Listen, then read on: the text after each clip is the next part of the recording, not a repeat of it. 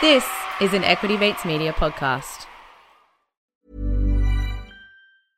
Hey, I'm Ryan Reynolds. At Mint Mobile, we like to do the opposite of what Big Wireless does. They charge you a lot, we charge you a little. So naturally, when they announced they'd be raising their prices due to inflation, we decided to deflate our prices due to not hating you.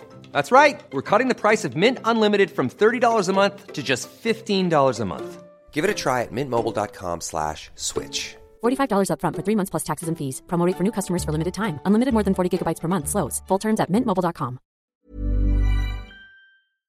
Before we get into today's episode, we would like to acknowledge and pay respects to the Wurundjeri people of the Kulin Nation, who are the traditional owners of this land. We pay our deepest respects to the elders, past and present, and to the next generation, who we hope to create a different future for.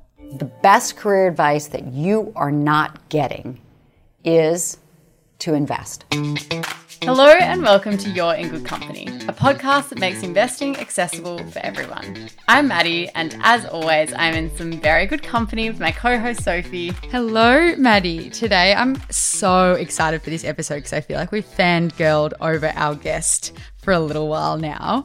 But today we really jump into, the emotions of debt, which we've never really touched on before, and how your emotions can impact the way you spend and, I guess, think about money. Then we go into some tips for achieving your financial goals without saying no to margaritas on a Friday night. Mads, that sounds like a perfect segment for us because we never say no to the margarita. And then we're going to go into how to optimize your investing routine and really integrate it into your everyday life. But first, let's hear from a YIGC community member about their portfolio. Show me the money, honey. Hi, my name's Lucy. I'm 24 years old and I'm a graduate lawyer. After tax and HECS, I'm earning roughly $1,800 a fortnight. My investing routine involves placing $100 per fortnight into a separate investing account, and I invest when that account reaches $500. Today, the total value of my portfolio is $6,950, and since I started investing in March of 2020 after the COVID crash, I've made a total profit of $450. I hold shares in CommBank, Bendigo Bank, Vanguard Australian Indexed ETF, and NIC, which is a random nickel mine that I bought on a stock tip. My biggest losses have been on that stock tip, and my investing goals are to build my research skills and back myself more when I have interest in an emerging industry. I really love Lucy's goal for this year. It actually reminds me of one of my favourite investing quotes now that I'm saying that out loud. It sounds so... Yes, I have a favourite financial investing quote. It is know what you own and know why you own it. And I think we're going to have lots of chats about goals today. So let's get into the episode.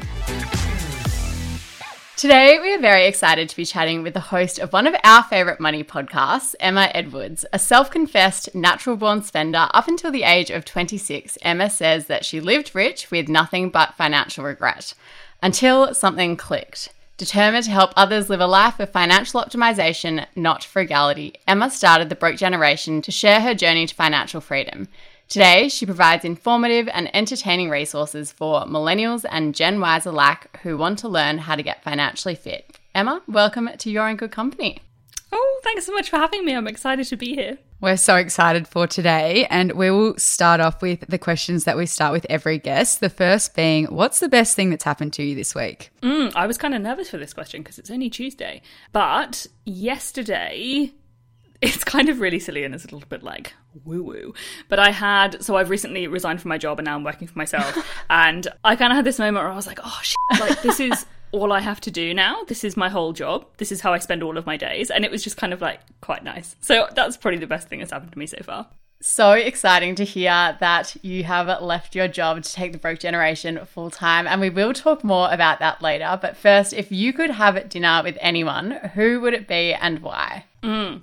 Naturally, everyone famous fell out of my head at the point of learning I would be answering this question. But I've heard other people say that they would choose like relatives that have passed away. So I am going to go down that route, as cliche as it is. But my gran, who is my favourite relative ever, I don't really have that many relatives. Our family's tiny and we're not very close. But my gran was my favourite person ever. And I kind of hate that she didn't get to see me as an adult.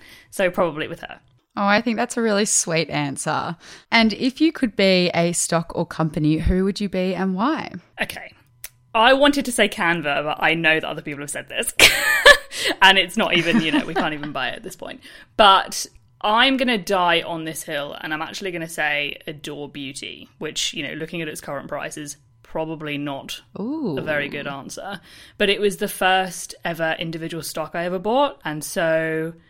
Look, I've got faith, because I have to have faith.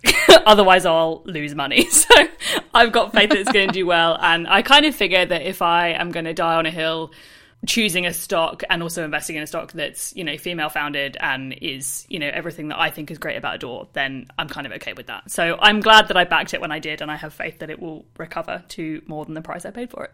We were so lucky. We actually interviewed the CEO of Adore Beauty not long ago, Tennille, and one of my favourite things about the interview was she told us about how they had people reaching out to them, females in particular, wanting to invest for the first time because of the popularity that the Adore Beauty IPO had. And I just think that that's so nice, and it really goes to show the power of like more female-founded companies becoming more successful and being able to list on the stock exchange. Yeah, totally. I listened to the episode too, and I really enjoyed it. And I was kind of like...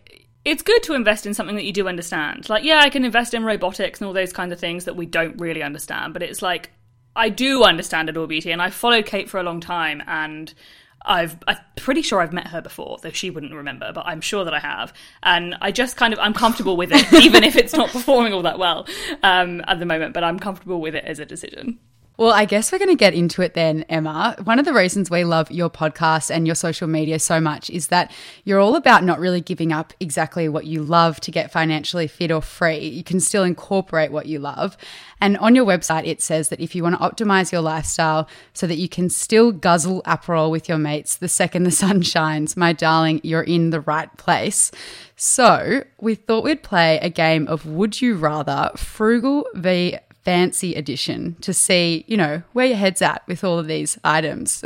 I'm pretty excited for this. So, are you ready? Yes. The first one is the Dyson Airwrap Complete or your standard Kmart curler.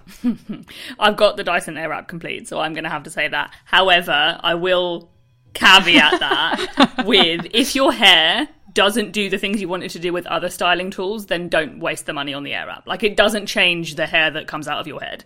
So my hair will hold a curl, and so it's worth it for me. But a lot of people are like, it didn't transform my thin, limp hair. And I'm like, well, no, it won't. So, you know, unfortunately, take that with a grain of salt. If you've got hair that does what you want it to do with other things, definitely that. Love it. The next one is, would you rather an expensive bottle of wine or a $10 bottle of wine? An expensive bottle of wine every time. Every time. I can't help myself. The honesty. Now, the next one's taken from a rant that you actually had on social media the other week, which is linen sheets that take a year to soften, or the classic, you know, Target cotton sheets. Oh, I mean, that's hard because I'm not crazy about the Target sheets either. Oh, I don't know. Neither of those. I don't want either. For those who didn't see it, can you give us some insight into the rant about linen sheets? Yeah, sure. So everyone's got linen sheets, right? They're all in Country Road. They look really like rustic and earthy and nice. And I wanted some for ages, and I was like, God, they're expensive. So I put them on my Christmas list. And I got the sheet set, and then I eventually bought the quilt set to go with it. And then I kind of wriggled in, and it felt like I was in a brown envelope going to bed. And I was like, why is it so rough? Why is no one talking about this? Everyone's just saying how amazing linen is. And then everyone was replying like, yeah, they'll soften in about a year. And I was like, sorry? A year? Like, no. And I just thought it was weird that no one was really mentioning that. Everyone's like taking these gorgy pics of their bedding, and no one's mentioning that they have to wait for it to soften. So, you know, it is what it is. Take it with a grain of salt. Fair call. All right, the next one, Emma, is would you rather home brand oil or Cobram Estate olive oil? I'm not that fussy with my olive oil. So I'll go the home brand. If I'm cooking with it, I'm not stressed. If I'm pouring it on my burrata, different story. But if I'm cooking with it, definitely home brand is good enough for me. And new clothes or op shop purchases? It's got to be a combo of both. Oh, I like that. I know I can't say that, but it's got to be a combo of both, because that's, you know, there's certain things that you want to buy new and certain things that's worth buying new, and there's other like more trendy bits and pieces that's better to just pick up from the op shop, and then you can just redonate when you're done. Nice. And would you rather a basic brie or an expensive brie? Oh God, it has to be an expensive brie. Those cheap bries that they just hold their shape all the time, no matter what the temperature is. They're just so rigid and triangular, and you're like, why aren't you melting? Gotta be a melty brie. Sorry. I'm glad you said that because Maddie is a cheese fan, and I'm not sure she would have gone through the rest of this interview okay if you said that it was the non-expensive brie. Because we're keeping happy family here, which is nice. It's got to be the expensive brie every time. And last one, and this one is an interesting one because it's actually a company that has IPO'd recently as well. But, are you an Olaplex girl or you stick to the basics, something like a Garnier? That is an interesting one. I haven't actually used Olaplex because I don't really know what it is. I've totally heard of it. I totally know what you're talking about, but I don't really know what it claims to do. And I've got this kind of thing with hair care that, no matter how much I spend or what I put on my hair's the same. So I'm a bit I don't know if it will be that good. So I don't really use Garnier, but I just use the stuff that my hairdresser tells me to get, and that's it. Nothing really fancier on top of that. So I don't know. Please enlighten me about Olaplex if you've used it.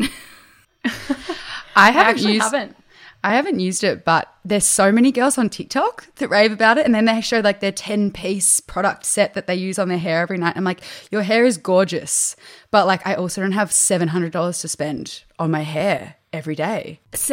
God, okay, I thought it was one product. I know nothing, clearly. Yeah, no, I mean, what is it? Is it shampoo or is it serum or is it the whole thing? Whole shebang. There's 10 different products, all different, can leave some in, can wash some out. I think there's a whole thing. It's a lot of admin, isn't it? Yeah, no, so I'm not sure. Emma, we want to get a little bit into your own money journey now. The intro to your podcast is not so long ago, I was a hot money mess. For those who don't know your story, what did this hot money mess entail? For me, it really came from a background of just not being engaged with money at all. My parents didn't ever talk about money apart from in a really negative way. They went through a divorce and I only saw the negative side. I just only saw the negative side of money. And I think I grew up with the perception that money was hard and spending it was the sweet relief of that. Which sounds really silly, but my parents didn't invest. They didn't have any property, or they didn't kind of ever talk about anything positive about money aside from, some people have it and some people don't. And it's just really hard and you kind of work really hard and you never really get anywhere, which is, that's kind of a sad reality for a lot of people. And I think if you grow up around that, it's really hard to believe that there's ever anything else. I knew there were wealthy people, but I didn't ever really know that. I honestly don't think that it ever entered my brain that investing was something that actual people did, apart from obviously wealthy people. I didn't know that you could do it with, obviously increasingly more so recently, you can do it with less and less money, but I just didn't ever think that it would be anything that I would ever be able to do. I thought that our participation in the world with money was that you went to work, earned it, spent it, worried about it quite a bit, maybe got divorced over it, and that was that. And so I didn't even know that financial confidence or whatever came from reserving a portion of your income and saving it for later in life. I just didn't know that happened because I hadn't grown up around it and I hadn't been told about any of it. So it was just really a state of complete, ignorance, for want of a better word, but that makes it sound a bit more intentional than it was. I just didn't really know what I was supposed to be doing, and I didn't know that anything better than spending my money on crappy polyester clothes and rent was anything. I thought that was all there was for me, really. And then when I kind of got a bit older than that, older than I'd like, unfortunately, I started to realize that people had been saving, and I was like, oh shit, people have been saving money, and I've got debt. So what's gone wrong here? What have I missed? And those gaps started to fill in, and there was social media, and I started to learn things, and there were less so podcasts then, but since then podcasts have come out, and I started researching things, and micro investing apps were starting to come out, and it was just suddenly this kind of light bulb moment of oh my god, okay, people are saving some of their income, and if you do X, Y, and Z, you can sort of have a bit of a surplus, and you put that away, and then that becomes more, and that's kind of how it all works, and that's how people are buying property, and it kind of all fell into place in terms of how it works. My finances themselves took a lot longer to catch up than that, unfortunately. But yeah, it was really a lack of knowledge, honestly, complete lack of awareness of what was even possible. Yeah, we had a guest on, I think in one of our first seasons, who spoke about how, you know, your experience with money and how you handle money really comes from your money story. And that comes literally from your first experiences of money. So if you have people like your parents speaking about it in a negative light, then, you know, for a large portion of your life, you could be thinking about money in a really bad way. We're so lucky now that we have the resources that you can be enlightened to what money is. And that's obviously happened in your case. But on your social media and across your podcast, you do talk about your experience with debt. And we wanted to know if you could tell us a little bit about your experience with debt. And I guess if you think that this debt was really linked to emotions at all. Yeah, it really was. And like, that's kind of what's led me to do a lot of the work that I do now, because, you know, some people are like you guys, you're experts in investing and that's kind of like your thing. For me, it's like so many steps lower than that. And it's about working out those emotional barriers to getting even further through the money process. I've, you know, trigger warning, I'm about to mention eating disorders. I've had like an experience with binge eating, binge exercising, and that binge behavior translated to spending. And so I did the exact same thing to cope with emotions, where I might overeat or over exercise or overspend when things were not going right in my life, or when I was feeling some kind of way about, you know, whatever was going on in my life at the time. I just like turned to those external forces, and spending was just one of those things. And that's kind of how the debt came about. Like, I was given, and, you know, a lot of it comes down to irresponsible lending. I was given a credit card far too young. And in the UK, student overdrafts are a really big thing, because I went to uni in the UK. And everyone was in their overdraft. Like, that's just part of your student life. Like, it was just part of the vernacular. Everyone was in their overdraft. That's just the way that it was. Like, oh, I'm getting paid today from my part-time job. That means $500 will be paid off my overdraft, or £500. And then you spend it again. Like, that's just what everyone was doing. Unfortunately, some of those people were getting help from their parents that I didn't know about. So I thought we were all in the same boat, and we weren't. But the kind of day-to-day behaviors of money were very similar. And I think the thing with my debt, and a lot of people kind of relate to this, especially on the younger side, I didn't have anything to show for it. Like, I hadn't been going off on all these holidays or buying designer bags. Like, I had nothing to show for it, except just like existing with maybe an extra dress from Pretty Little Thing or whatever was the thing back then. I didn't have loads of stuff. I hadn't been loads of places. I hadn't been traveling. I hadn't done any of the stuff, but I had this debt that just kind of like followed me around like a mountain I had to climb. When I had like my financial awakening of like, oh God, everyone's been saving money and I haven't, to realise I was already so many paces back was really confronting, because I had not only to start saving, but I had to pay off the debt first as well. And that was, you know, that was a lot to kind of deal with. And then, you know, there is obviously individual responsibility there as well. I spent on things that I didn't need, and, you know, kind of got stuck in that cycle that so many people get stuck in. And, you know, regardless of how you got there, you've got to get yourself out. And I was new to Australia at the time, so I was paying it off from another country, and I was earning a really low income when I first came here because I was a contractor. And yeah, it was just like, I just had to get in this headspace of just tiny steps forward, stop using the card, and then just tiny steps forward. And it took about, I think, 3 years end to end to pay it off. Luckily, it doesn't get taken into account in the same way if it's a debt in another country. So it wasn't kind of considered against other things I was doing here, luckily. But that's, you know, that's absolutely not an advertisement for getting debt in another country. But yeah, sorry, that was a really long-winded answer. But yeah, it was just like a real kind of like journey of realizations, and then having to backstep it and do the work kind of retrospectively. So you mentioned you had a financial awakening in there. I want to go into that a little bit further. What sort of was your turning point? How did you break the cycle that you were in? Yeah, it's a really good question. And it's really funny, like, looking back on it from, like, so many things, when you look back on them, they kind of play out a lot. They're a lot more simplified than they were at the time. So I'm, like, really trying to, like, tap into that time whenever I'm asked to, like, recall it. But I think that sort of in that period of time where I was kind of, like, having this realization that everybody was doing all these things, there was like this real frustration with myself, because like with so many things, with money, with healthy eating, with going to the gym, like, you know what you've got to do. Like, even though I wasn't really engaged with money, and I'd grown up around this kind of real, you know, invisibility to any kind of financial confidence, I knew that if I spent less than I earned, I'd be okay. Or that if I wanted to ever have money left over, I needed to stop spending, or I needed to budget or whatever. But I just wasn't doing it. So even though it was really hard to kind of like have that realization and then start putting one foot in front of the other, it was hard from like a mindset and engagement with the process perspective, but the actual things that you need to do are remarkably simple. So, and I think that when you've kind of tried things in the past, or you've maybe tried and failed at things, it's really easy to think, well, that's not what I need to be doing. I need to be doing something else. And it's just this secret sauce that everyone else seems to be able to do that I can't get. But it is really a case of just organizing where your money is going. It feels horrible when there's debt involved because everyone else is running off into the distance with their, $100 a week or whatever they can spare, and saving it and investing it and doing all these things with it, or going traveling with it, or buying a house with it, and you're like just chipping away at this like massive pile of shit.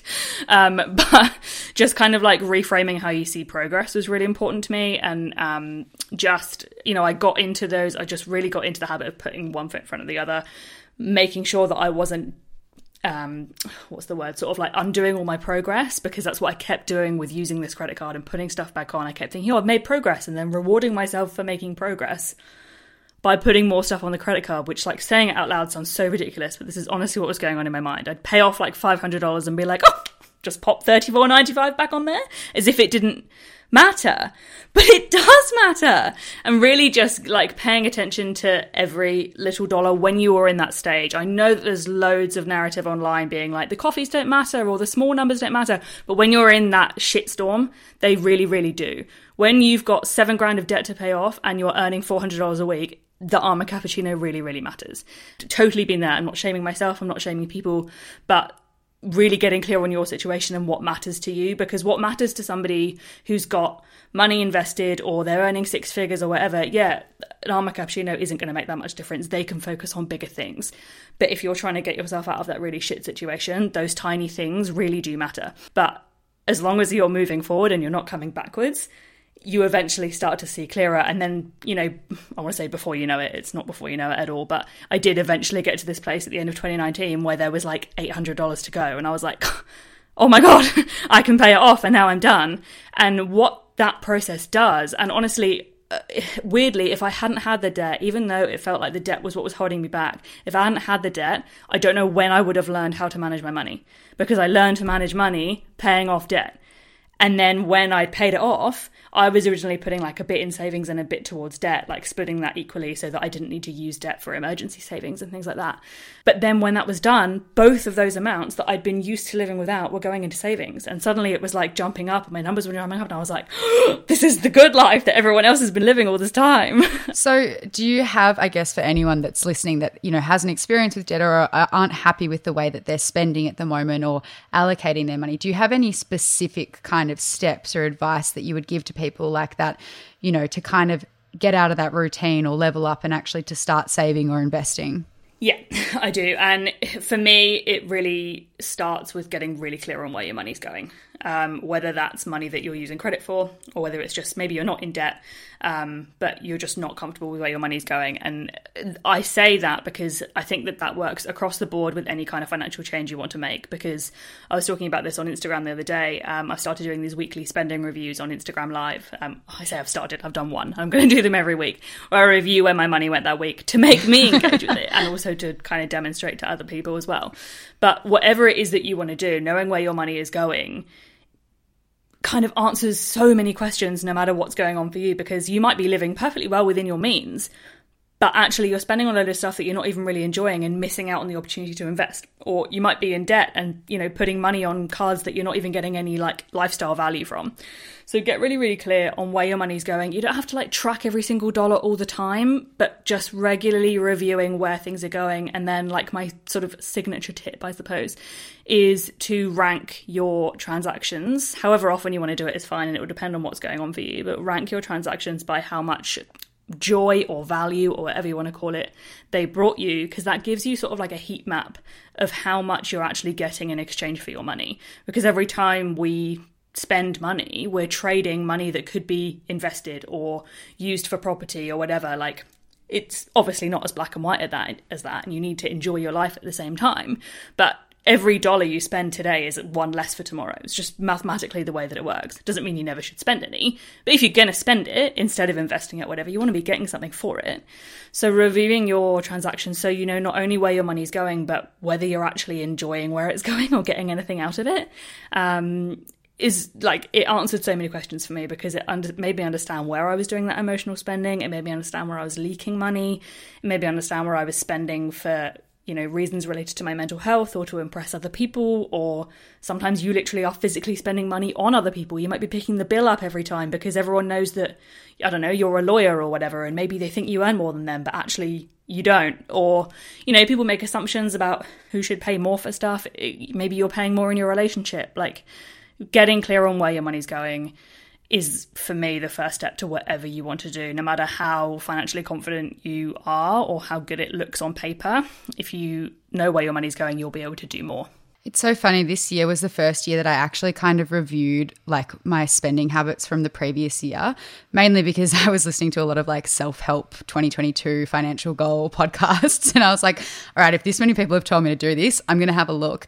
And I was actually so interested to see like the amounts I was spending on things that I wasn't spending on. Like, I found subscriptions that I was linked up to that would just go on my card, and it would be a small amount, but it would add up over the year. Or like, this is so random, but like when you go to the supermarket and don't do your weekly shop, but you just go to get a couple of things, and it adds up to like, you know, you'll get a drink because it's cheap on half price, and then you'll get, you know, something because you're a bit hungry. And those things, like, I used to think my weekly shop was a certain amount, but I'm like, no, it's so much higher. So it actually is so valuable to assess. It seems like a daunting task, but it's so valuable to assess where you spend your money. Absolutely. The supermarket thing was one of the first things I learned when I first started doing this back when I was in the debt. I kept like popping in for Basil and coming out with like all these ridiculous things that I so didn't need. I love basil though, the superior herb. Exactly. But then I'd be looking at my bank statement and thinking, well, that was for the supermarket, so I can't change that. There's obviously no money, there's no spare money. But it's like, no, I need to just plan ahead and I'll spend less. And then you actually free up so much more money. And when you are freeing up money on those things that are the things you're not getting any value out of, it's like free money because you aren't missing the money in the first place. And then you just get to reallocate it to something, whether that's spending it on something else or investing. You're just redeploying the same money that you didn't even know that you were wasting on something that's actually valuable for you. I'm using my hands and gesticulating and no one can see, but you know what I mean.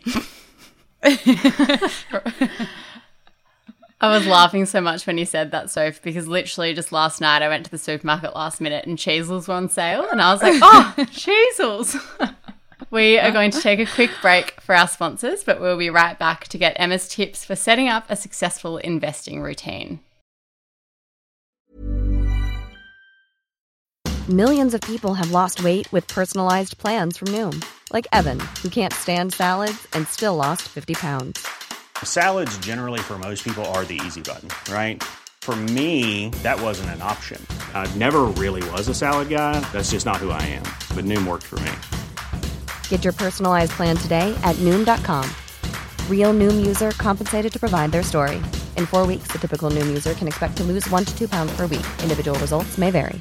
Ready to pop the question? The jewelers at BlueNile.com have got sparkle down to a science with beautiful lab-grown diamonds worthy of your most brilliant moments. Their lab-grown diamonds are independently graded and guaranteed identical to natural diamonds, and they're ready to ship to your door. Go to BlueNile.com and use promo code LISTEN to get $50 off your purchase of $500 or more. That's code LISTEN at BlueNile.com for $50 off. BlueNile.com, code LISTEN. So, Emma, I guess we've heard a little bit about your hot money mess self, but it seems like you've migrated past that point and talk about investing and saving a lot. So why do you believe money habits are so important for people that are wanting to invest? Your money habits are the day-to-day of what's happening in your bank accounts. It's so much more important than we realise because we do underestimate those smaller numbers. But if you are overspending by $200 a month on stuff that you didn't really want, and that is key, I'll never suggest that you give up things that you do want. But if you're spending $200 a month on things that you don't even want, that's like $2,500 a year.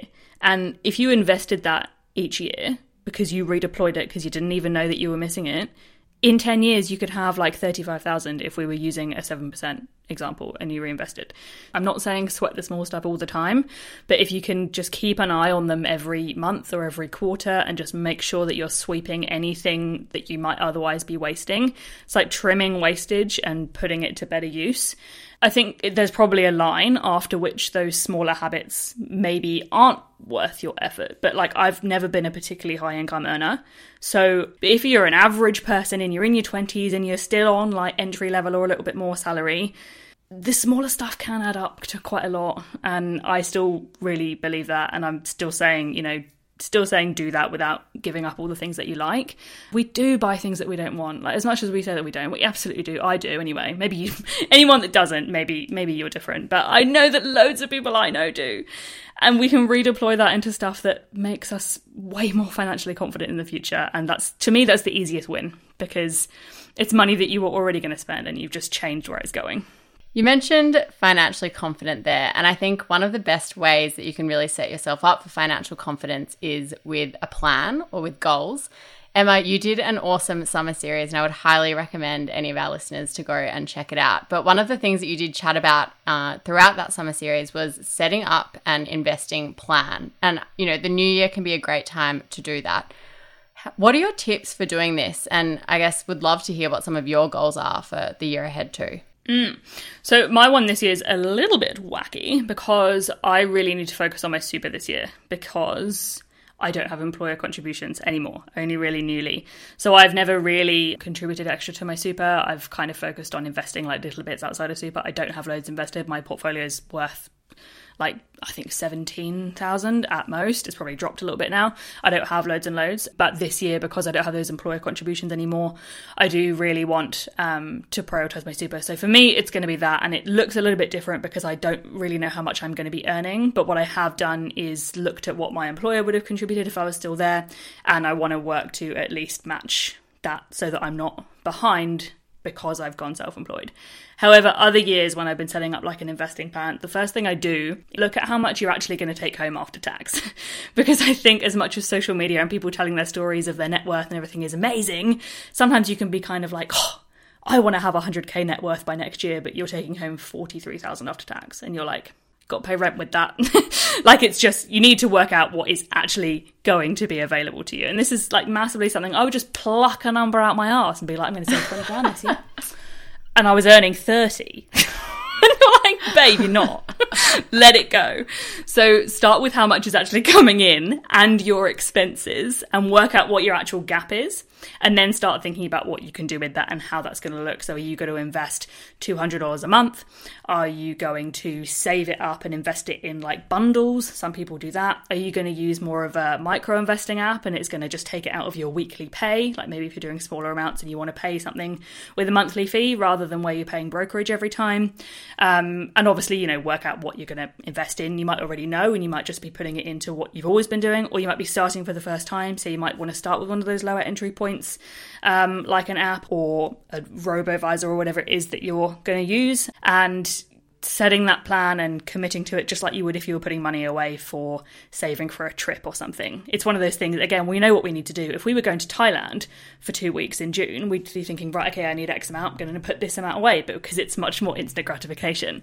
But just apply the exact same principles as if you were getting a trip to Thailand at the end of it, but putting it into your investing and working out when you're going to do it, where that money's going to come from and how viable that is, and just set and forget is usually how I would approach it once you've kind of done that groundwork. Yeah, I feel like taking the first step in all of that is sometimes feels like the hardest thing, the most daunting thing, thinking about how much you actually make and where you're going to put it. But once you start, it seems like you can get into a routine pretty easily.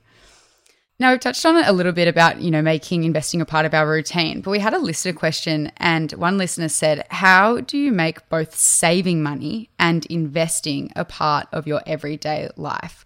Do you have, I guess, any tips or recommendations around integrating these things into, often what people have is very busy lives? First of all, it's really valuable to address that saving and investing are still both important. I think there's sort of, particularly as inflation starts to rise, there can be a little bit of a rhetoric of like, if your savings account is earning you less than inflation, then you're losing money. And again, mathematically, that's true.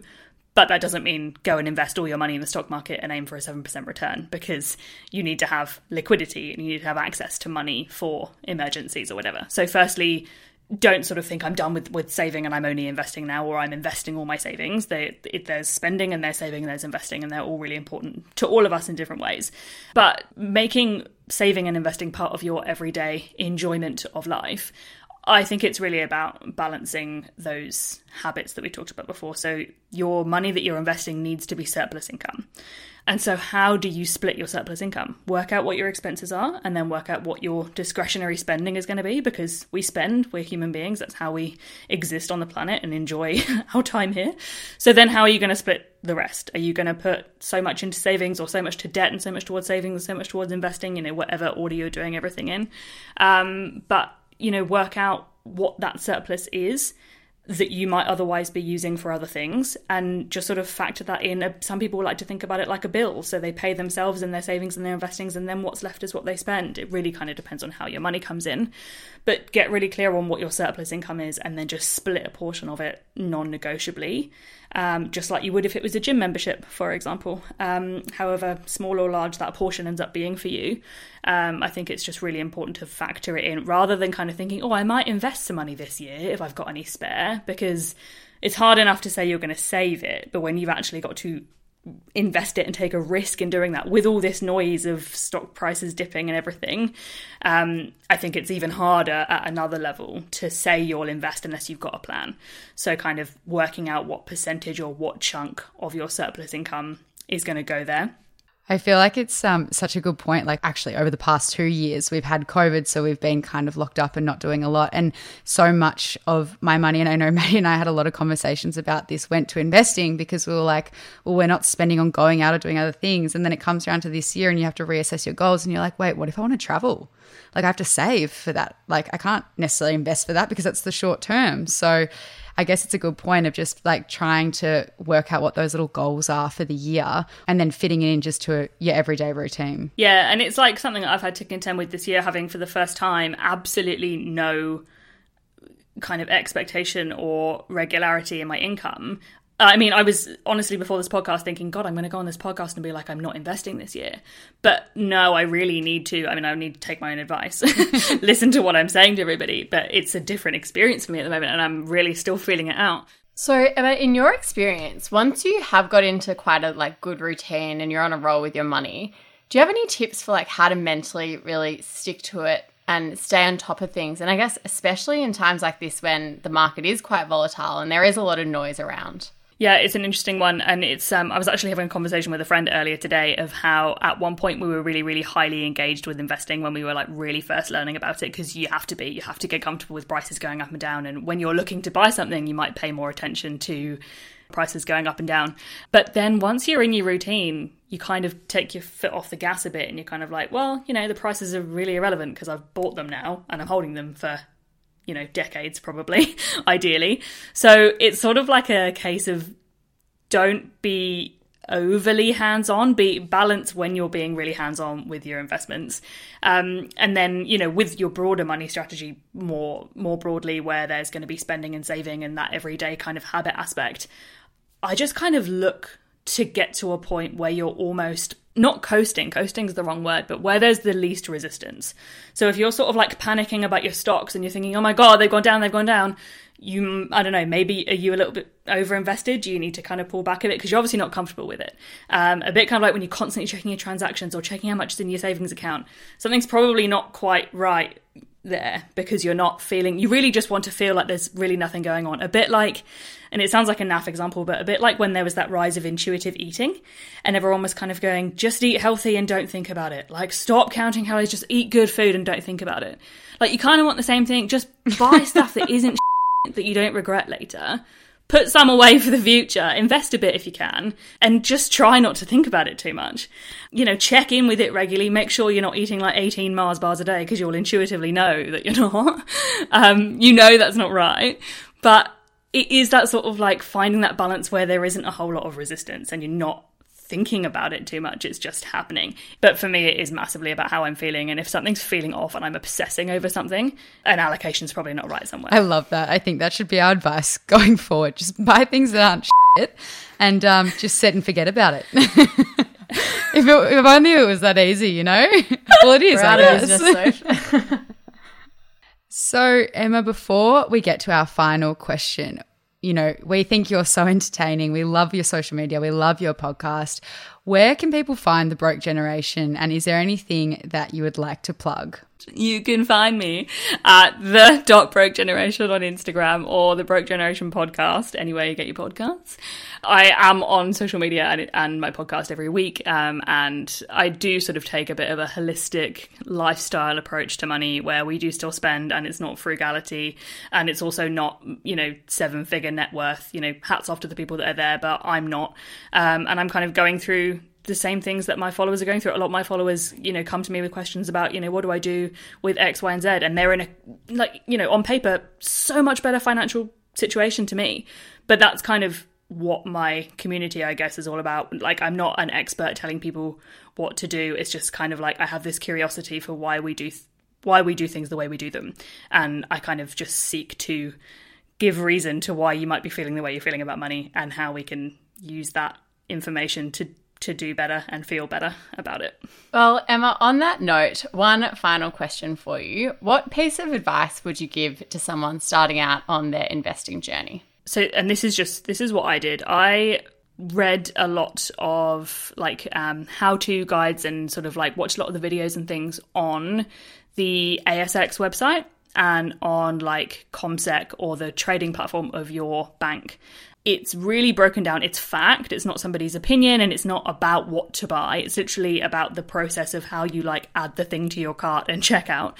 Because that was the stuff that was confusing me so much. I kind of started to understand the principles of investing, and like that all sounds kind of simple, but then you're like, wait, well, why am I still confused? Because the platforms look quite confusing, and you've kind of got like bid and market caps and all these kind of numbers, and it's a bit like, whoa, what's all this stuff? And then the other thing I was doing for ages before I was investing was watching Stocks app on my iPhone, which I always thought was this like weird finance bro app that I would never need to touch. But when I realized that it was just like a wish list on the Iconic, I was like, ooh! And so I was just putting names of companies in there that I knew and just watching the prices go up and down. And it just kind of, it's really helpful as well when it kind of brings up the news stories about the companies that you're watching, and you can kind of put context to what's happening in the market and be like, it's reporting season. What's that? And people's, you know, stock prices are going up and down. What does that mean? And just kind of fleshing out the picture before you even buy anything was like, that was like a year-long process for me. I think that is great advice. And every time a guest gives their advice, I always take something on board. So thank you very much for sharing. Emma, thank you so much for joining us today. It's been an absolute pleasure, and we hope that the audience has really taken something out of this. Thanks so much for having me. I hope you have too. Thanks, Emma. You're in Good Company is a product of Equity Mates Media. All information in this podcast is for educational and entertainment purposes only. It is not intended as a substitute for professional finance, legal, or tax advice. The hosts of You're in Good Company are not financial professionals and are not aware of your personal financial circumstances. Before making any financial decisions, you should read the product disclosure statement and, if necessary, consult a licensed financial professional. Do not take financial advice from a podcast. For more information, head to the disclaimer page on the Equity Mates website, where you can find ASIC resources and find a registered financial professional near you. In the spirit of reconciliation, Equity Mates Media and the hosts of You're in Good Company acknowledge the traditional custodians of country throughout Australia and their connections to land, sea, and community. We pay our respects to their elders past and present, and extend that respect to all Aboriginal and Torres Strait Islander people today. Here's a cool fact. A crocodile can't stick out its tongue. Another cool fact, you can get short-term health insurance for a month or just under a year in some states. United Healthcare short-term insurance plans are designed for people who are between jobs, coming off their parents' plan, or turning a side hustle into a full-time gig. Underwritten by Golden Rule Insurance Company, they offer flexible, budget-friendly coverage with access to a nationwide network of doctors and hospitals. Get more cool facts about United Healthcare short-term plans at uh1.com. Imagine the softest sheets you've ever felt. Now imagine them getting even softer over time. That's what you'll feel with Boll & Branch's organic cotton sheets. In a recent customer survey, 96% replied that Boll & Branch sheets get softer with every wash. Start getting your best night's sleep in these sheets that get softer and softer for years to come. Try their sheets with a 30-night guarantee. Plus, get 15% off your first order at bollandbranch.com. Code BUTTERY. Exclusions apply. See site for details. Planning for your next trip? Elevate your travel style with Quince. Quince has all the jet-setting essentials you'll want for your next getaway, like European linen, premium luggage options, buttery soft Italian leather bags, and so much more. And is all priced at 50 to 80% less than similar brands. Plus, Quince only works with factories that use safe and ethical manufacturing practices. Pack your bags with high-quality essentials you'll be wearing for vacations to come with Quince. Go to quince.com/pack for free shipping and 365-day returns.